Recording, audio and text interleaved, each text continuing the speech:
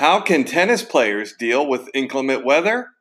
Find your aha moment right after this. Do the best you can with everything you got.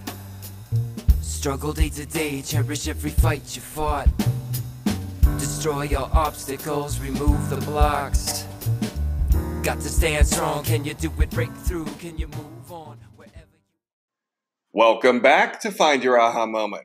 I'm your host, Brian Lutz of BackhandCity.com. Don't forget to subscribe to Find Your Aha Moment on iTunes so you get notified of our daily tennis episodes each morning to start your day. Well, today's topic, how can tennis players deal with inclement weather? Well, this type of year, most of the country is dealing with colder temperatures, and Miami is no exception. Now, I know, don't feel sorry for us. I started my lesson today, and it was 61 degrees. But it does make a difference in two ways. When the temperature lowers, the ball plays much differently. So you have to take this into account. Cold weather is going to make the inner core of the ball less bouncy and responsive off the strings. So the good news here is if you're a low ball hitter, cool weather is really good for your game because the ball's not going to bounce up by your shoulders or chest. You're going to get a lot of balls that are around waist height. Now, the bad news is if somebody likes to hit low or they like to hit drop shots, you're going to have to run a little faster and get down a little bit lower. The other thing you need to take into consideration here with these cooler temperatures is your body. You're going to have to wear more layers when you're playing, and you're going to have to strip them off and put them back on when you recover so your body's muscles and your system can get warmed up. It's going to take a little bit longer to warm up than it normally does. So some of the things I like to do is I like to bring more than one layer of t-shirt. Typically, I'll have a shirt underneath, then I'll have a long sleeve, and then over top of it, maybe I'll do some sort of warm-up. And the reason is when I'm in the car or I'm walking or wherever I'm going, I want my body to really get heated up.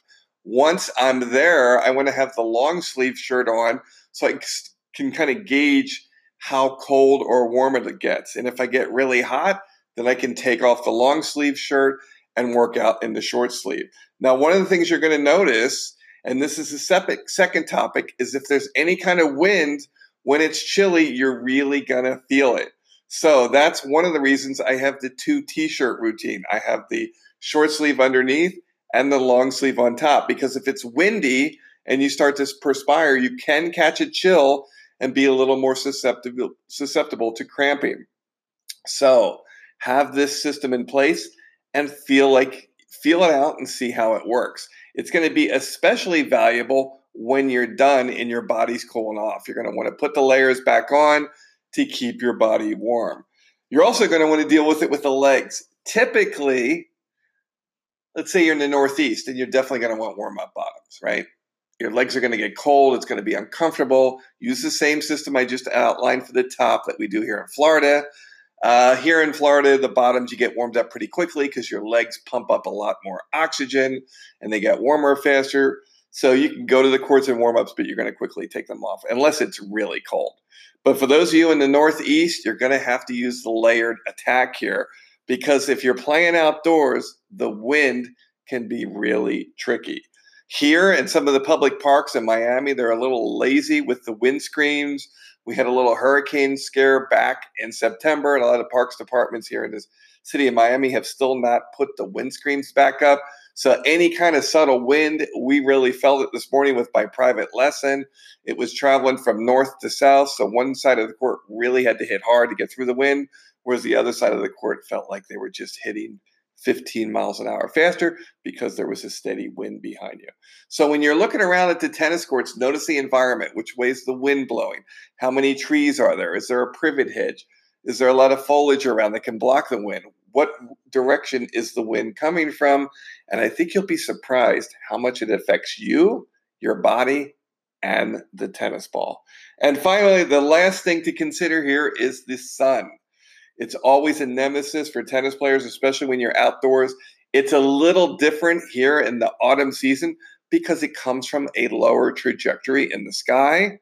So one of the things you're going to notice when you're playing at the end of the day is that beautiful sunset you're about to see comes with low angled sun that's going to come and hit you on the side of the face. So feel free to keep wearing sunblock when you're playing, and also notice this when you're playing. A lot of times I will tilt my hat even at a 45-degree angle when I'm teaching lessons as the sun sets so it doesn't come into my eye.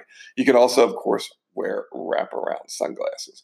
So those are really the three things you can deal with when you're dealing with inclement weather.